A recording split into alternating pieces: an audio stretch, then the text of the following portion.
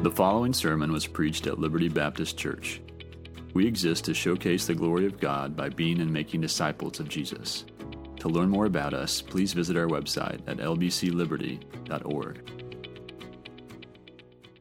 I encourage you to keep your Bible open to 1 Corinthians chapter 6, as we will be studying verses 9 through 11 together.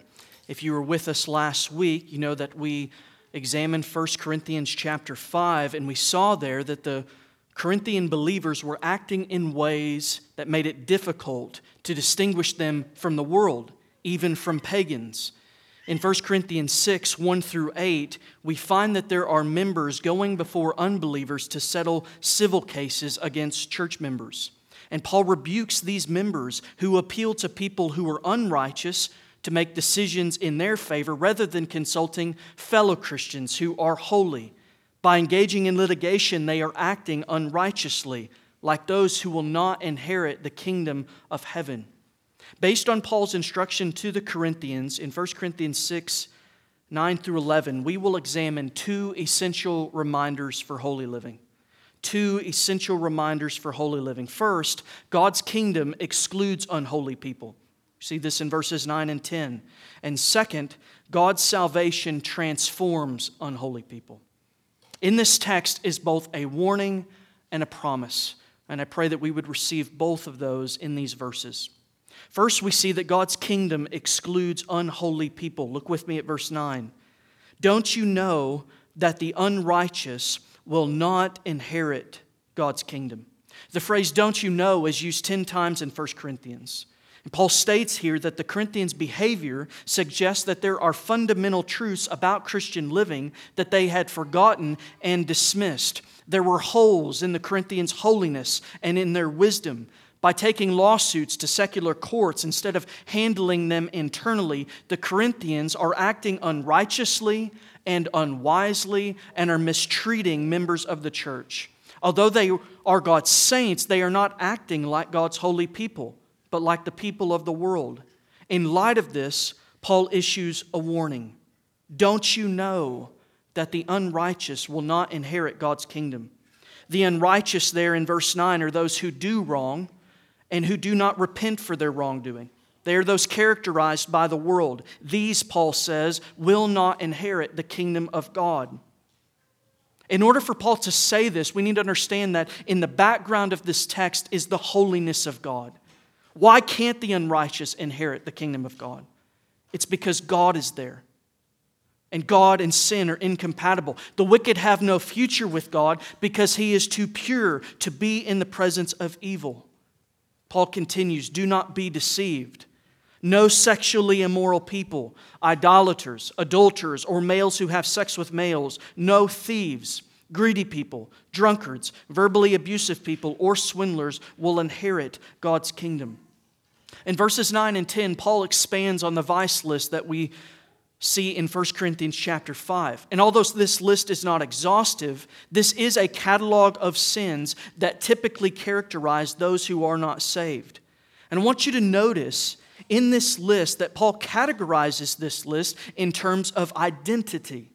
He doesn't just name a list of sins, he names people who are defined by particular sins. Sexually immoral people, idolaters, adulterers, and so on. Paul begins this list with sexually immoral people, those who live sexually impure lives. And this includes every kind of sexual relation outside of marriage, whether it be engaging with prostitutes, fornication, adultery, or homosexuality. Scripture testifies that all sexual activity outside of marriage is evil, and this includes the sin of pornographic consumption. There are 8 such vice lists in the New Testament. And in 7 of the 8 of those lists, there are multiple references to sexual immorality. In most of the passages, some kind of sexual immorality heads the list.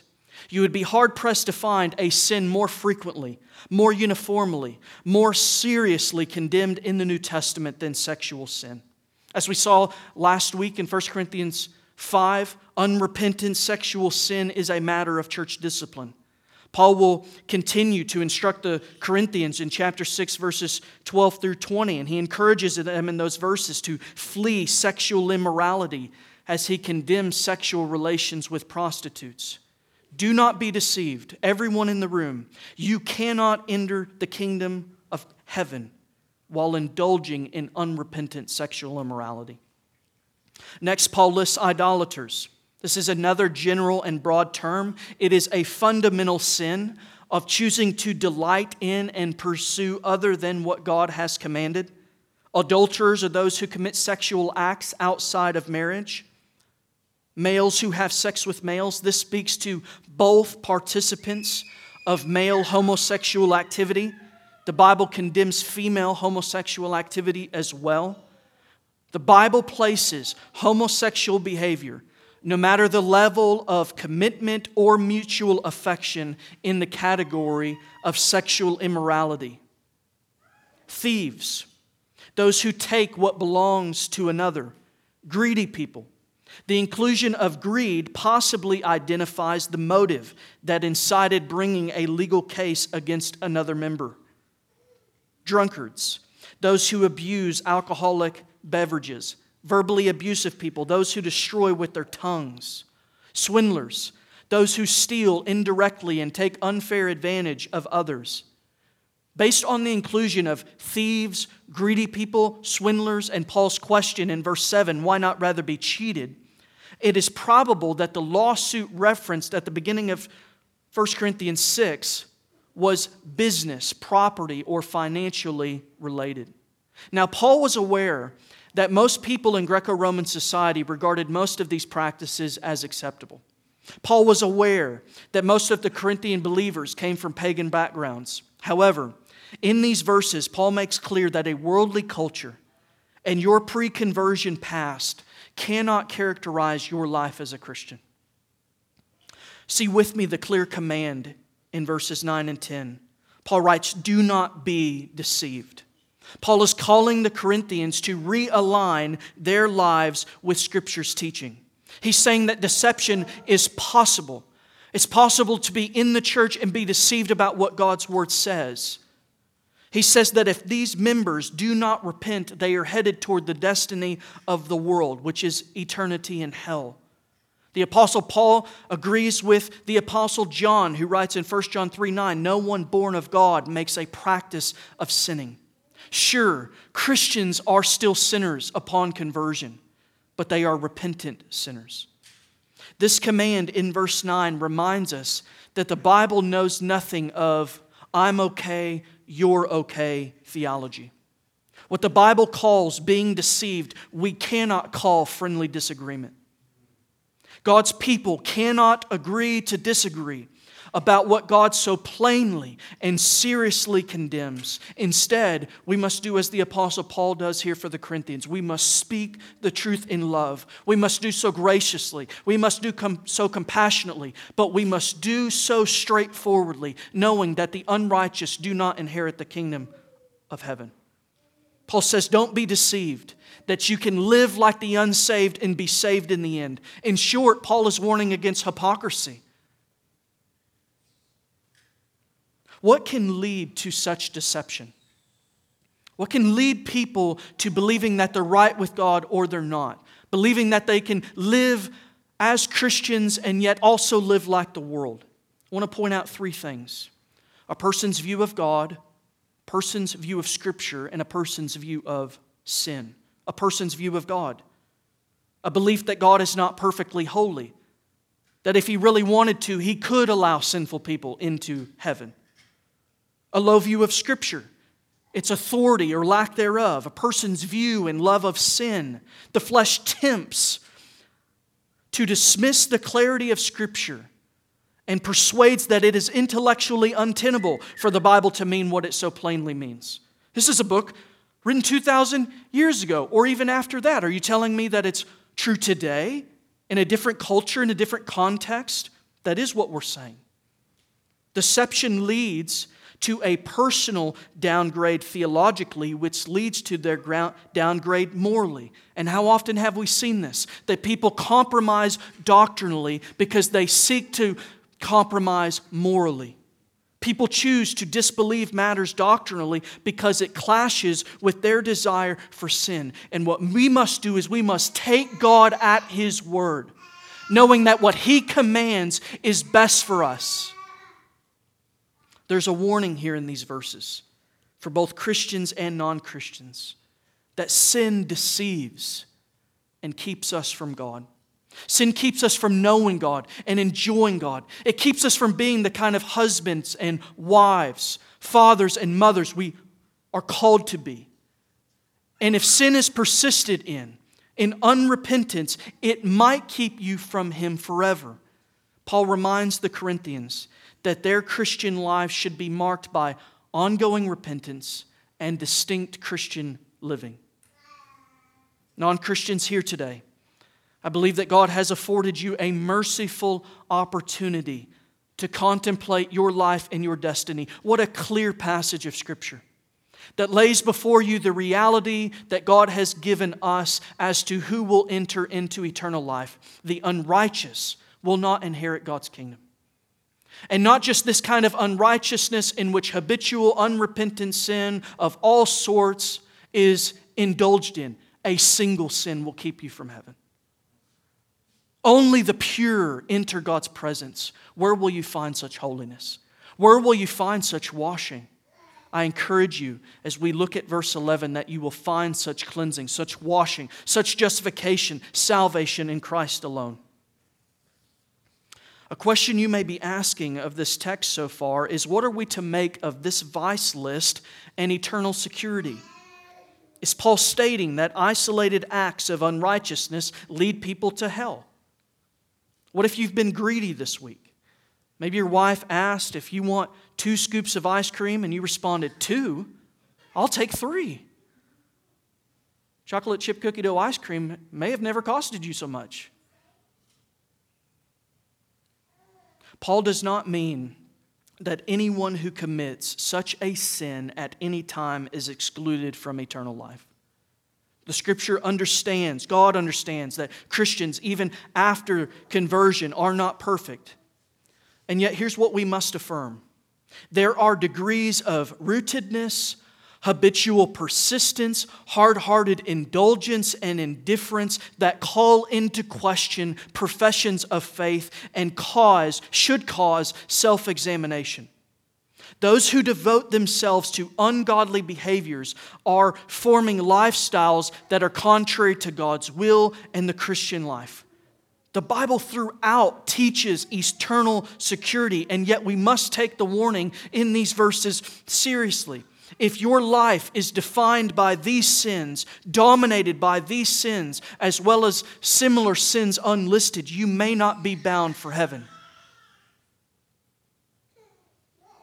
These verses call us to examine whether we have been deceived about the sins that we are pursuing, and calls us to a holy life. We see in verses 9 and 10 that God's kingdom excludes unholy people. But Paul also offers a second essential reminder for holy living. God's salvation transforms unholy people. God's salvation transforms unholy people. The gospel brings good news in light of the bad news. And what we're going to see in verse 11 is one of the most glorious transitions in all of Scripture. Look at it with me.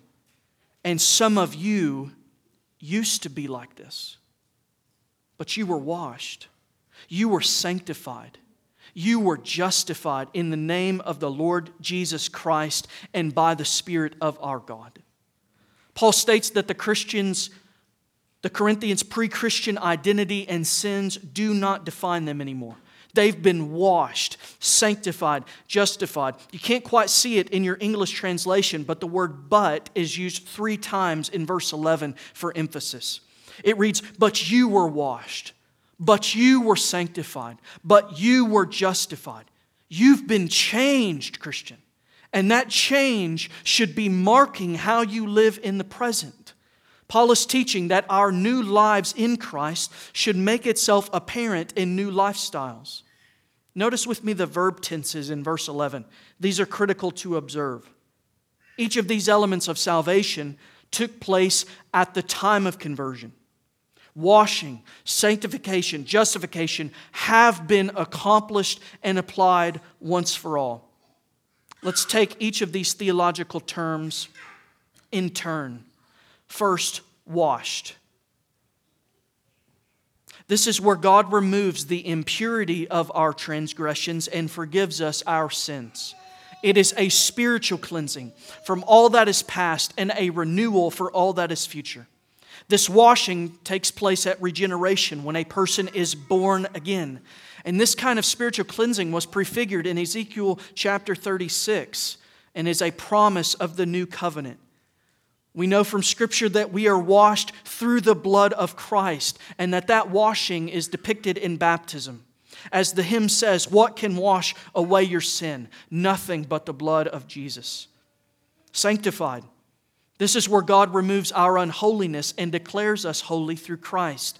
It's being set apart from the world and dedicated to God.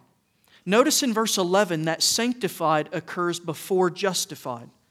I believe the order of sanctification before justification supports the idea that Christians now possess a holy relationship with God. In other words, sanctification in this passage is a definitive status of holiness through Christ. So we see in Scripture that sanctification is both definitive as well as progressive. It is positional and practical. Christians grow in sanctification because we have been sanctified. And this objective status, standing that we possess, enables us to enjoy God's presence now, today. Paul actually began the letter of 1 Corinthians by writing to the church of God at Corinth, to those sanctified in Christ Jesus. Since Christians have been set apart for God, they are to live in a way that reflects our positional holiness. Justified. This is where God declares sinners righteous and at peace with God through the imputed righteousness of Christ that is received by grace through faith. This speaks to our new standing before God, that though we have done wrong, we have been declared righteous based on the merits of Christ alone. This is speaking to the removal of our guilt and the giving of peace with God. As with sanctification, justification is also definitive, but note this, it's also unwavering. Once a person has been declared justified, they are forever justified. So Christian, in verse 11, know that washing, positional sanctification, and justification occurred at your conversion. These aspects of salvation granted you a new nature, new life, new affection. They enable you to serve a new master, the Lord Jesus Christ. When you became a Christian, your sin-enslaved nature was changed. It no longer defines who you are. Its mastery was broken and you were set free. As we sung earlier, God breaks the power of canceled sin. He sets the prisoner free. In summary, Paul uses these three terms to communicate the new identity that believers have. They are washed and cleansed of sins. They are holy before God. And they are declared to be in the right before God. Paul's point to the Corinthians is that taking legal action against other believers is incompatible with their new status in Christ. And I wonder what sins we are committing that are incompatible with our new status. Verse 11 explains that this transformation has taken place in the name of the Lord Jesus Christ and by the Spirit of our God. The New Testament sings uniformly that salvation is accomplished through the person and work of Christ and applied by the Spirit of God. Our spiritual change is grounded in history. What Christ accomplished through His perfect obedience, His substitutionary death for sinners, His resurrection from the dead, and His ascension to God's right hand. According to Acts 4, Christ's name is the only name by which men must be saved.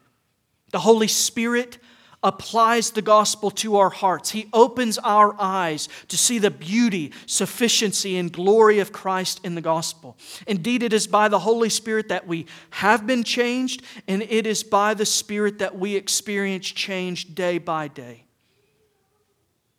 This salvation was owing not to anything we have done, but owing to God's grace. Salvation is a work of God done on behalf of undeserving sinners, such that anyone can receive the gospel freely by faith. Through this passage, God is teaching us that living in the flesh is incongruent with the newness of life that we've experienced by the Spirit. The gospel has provided us, friends, a double cure: salvation from sin's guilt and its power. God's grace in the gospel is a grace that will pardon, but also a grace that will cleanse us within. The gospel pardons Christians from their unholy past, and the gospel empowers Christians for purity today and the future. Before Christ, holiness was impossible. In Christ, holiness is actual and obtainable. Now, we must be clear that this verse is not teaching that we are free from sinful desires or temptations, or that we will walk in perfect holiness upon conversion. But it does clearly teach that God's spiritual work in our lives has real, inevitable effects on our physical life of obedience. There's also wonderful hope in this passage for sinners. That no person has sinned too grievously, too extensively to be saved. Whether you've given yourself over to one of these sins, all of these sins, or a litany of sins not recorded in this passage, God can save you from your sin and from yourself. See in the Corinthians and in the Apostle Paul himself a testimony of God's mercy to sinners. A murderer, people from a pagan background, saved, changed, and used for God's glory. Unbeliever, this passage, God is speaking through this passage and telling you to recognize that you are lost and need to be found. You are dead and need to be made alive. You are damned and need to be saved. You are guilty and need to be at peace with God. You are unholy and need to be sanctified. You are guilty and need to be at peace with God. And the good news for you to hear, unbelieving friend, is that God saves. Those sins can be forgiven. Those lifestyles can be done away with. God changes the leper's spots through the gospel. And if you believe on Jesus Christ, if you turn away from your sin and confess your sin to God, your past will be buried in a grave outside of Jerusalem where Christ died in the place of sinners and rose again. God will forgive you. He will credit to you a righteousness not your own, and He will change you. Within this text is the gospel in miniature. God is holy. We are sinners. Christ is the Savior of all who come to Him in faith. Though your sins be as scarlet, they shall be white as snow if you come to Christ. Though they are red like crimson, they shall be wool if you repent of your sins, Isaiah 1. If you confess your sins, God is faithful and just to forgive you of your sins and to cleanse you from all unrighteousness, 1 John 1:9. As the great hymns of the Christian faith testify, look, there is flowing a crimson tide. Whiter than snow you will be today if you believe. There is a fountain filled with blood drawn from Emmanuel's veins, and sinners plunged beneath that flood lose all of their guilty stains. There's also wonderful news in this passage for the Christian. That Christian, you have been washed, sanctified, justified. You are not who you used to be. Yes, we are still weak, we falter, but we have been decisively changed. We have hope that God is making us into who we will ultimately become. As Paul says in 2 Corinthians 5:17, if anyone is in Christ, he is a new creation. The old has gone, the new has come. So let us walk in this transforming grace of God. God will give us grace that will empower us to triumph over all of the competitors of our joy in God. This passage reminds us that Christians are saints. God has changed our identity and our status. He has changed our nature and our destiny. And God gives us grace to change today. We can turn away from pornography. We can turn away from greediness. We can turn away from idolatry. We can turn away from all the sins that so easily entangle us and find new freedom in Christ. You are not what you were. You are becoming what you are. And soon you will be like Christ. We've seen in 1 Corinthians 6, 9 through 11, that Paul gives the Corinthians two essential reminders that are meant to spur them on to holy living. First, God's kingdom excludes unholy people. And second, God's salvation transforms unholy people. The kingdom of God does not belong to the wicked, does not belong to the unrepentant. It belongs to those who have been made righteous in Christ by the merit of Christ's person and work, and who live righteously through the transforming power of the gospel. This passage provides both a warning and a promise.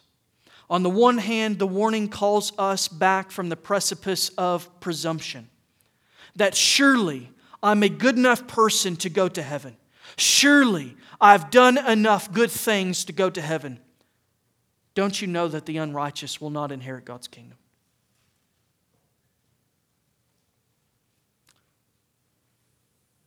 The unholy are excluded from God's kingdom.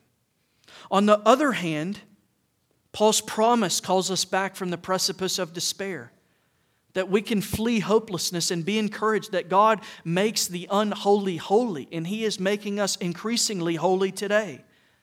God makes us holy instantaneously at conversion and then progressively throughout our Christian lives. He will do so ultimately at the return of Christ. So we should be chastened and sobered by the warning, and we should be thrilled and empowered by the promise.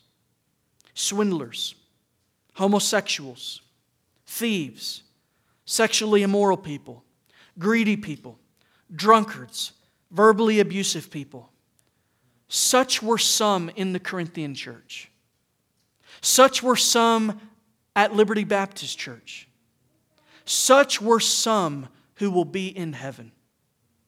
There will not be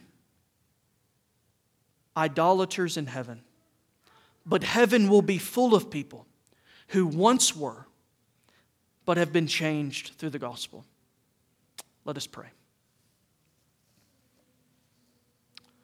Father, we thank You for this gospel that pardons and cleanses within.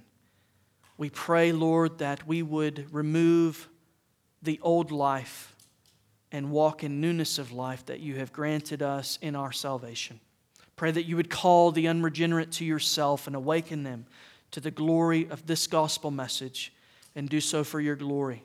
In Jesus' name, amen.